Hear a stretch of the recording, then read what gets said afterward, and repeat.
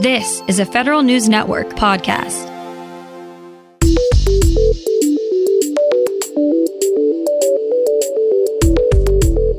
Coming up on today's Federal Newscast, another policy from the previous administration is in the White House's crosshairs. Agencies get a thumbs up on Data Act compliance. And a new bill looks to restructure how Social Security benefits are tallied. These stories and more in today's Federal Newscast.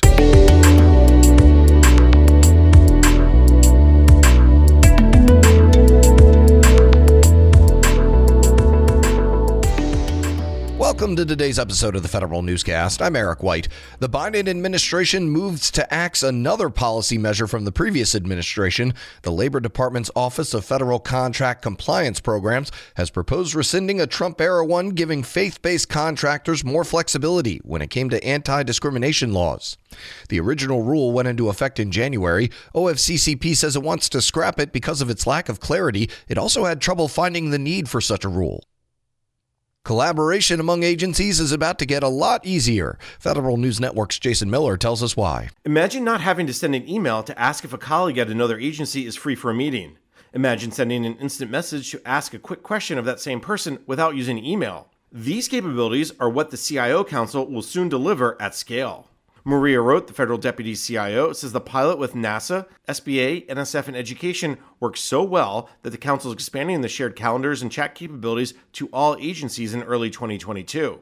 Roth says the pilot helped solve the records management and cybersecurity concerns that stopped these capabilities from being available previously. Jason Miller, Federal News Network. Most agencies are meeting requirements under the 2014 Data Act to submit spending data to usspending.gov. The Government Accountability Office finds more than 80 agencies out of 100 submitted their latest spending data to the Treasury Department on time.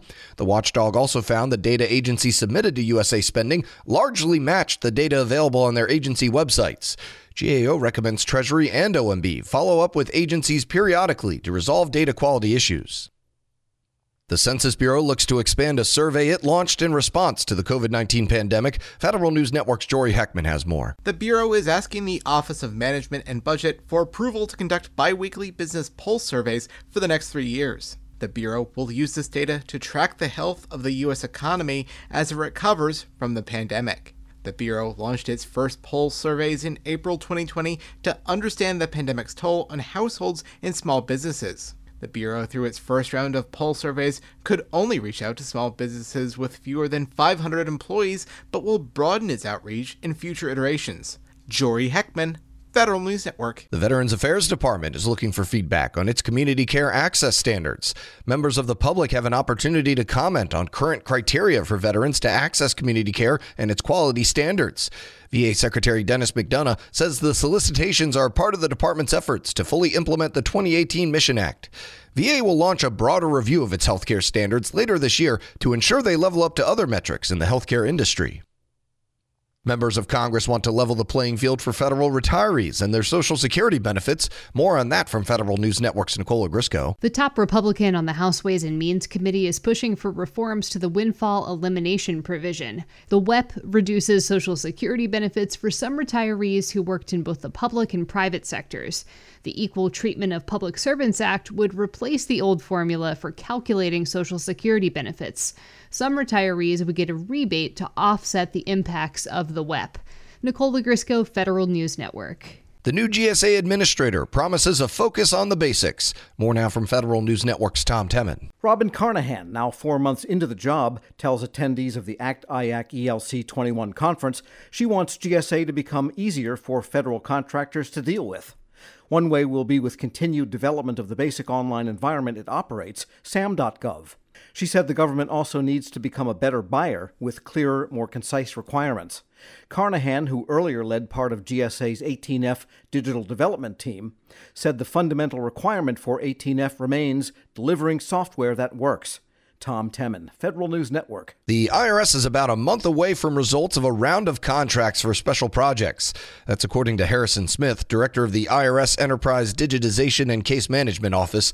IRS has contracts with 14 vendors to develop prototypes for 3 projects, extracting machine-readable data from low-resolution images of paper forms, scanning documents as a service, and augmented reality to aid taxpayers in getting answers to questions. Harrison said that because IRS lacks other transaction authority for prototypes, it used the standard procurement procedures, but each award was made within a month of receipt of bids. Harrison spoke at the ACT-IAC conference in Hershey, Pennsylvania. The Homeland Security Department's mega IT hardware and services contract is facing another delay, but it's because of protests this time. DHS received more than 600 bids from more than 300 offerers for the contract, and reviewing those proposals is pushing back the timeline for the first down select. In a notice on the SAM.gov platform, DHS revised its schedule. The first down select now is scheduled for December instead of November, and awards are expected in August. First Source 3 is a small business vehicle and has a $10 billion ceiling.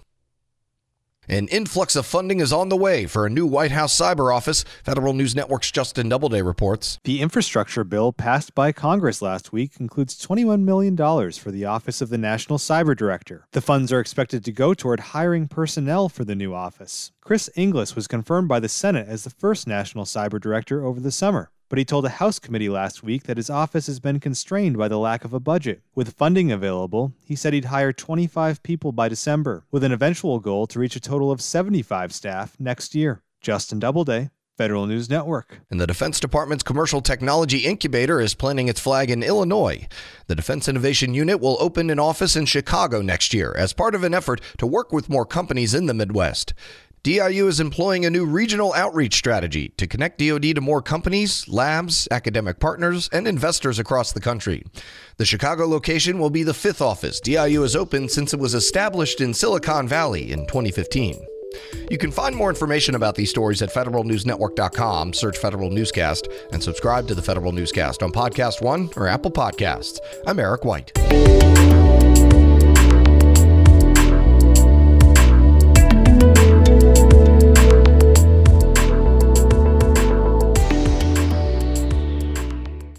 This holiday, whether you're making a Baker's Simple Truth turkey for 40 or a Murray's Baked Brie for 2, Baker's has fast, fresh delivery and free pickup, so you can make holiday meals that bring you all together to create memories that last. Baker's, fresh for everyone. Free pickup on orders of $35 or more. Restrictions may apply.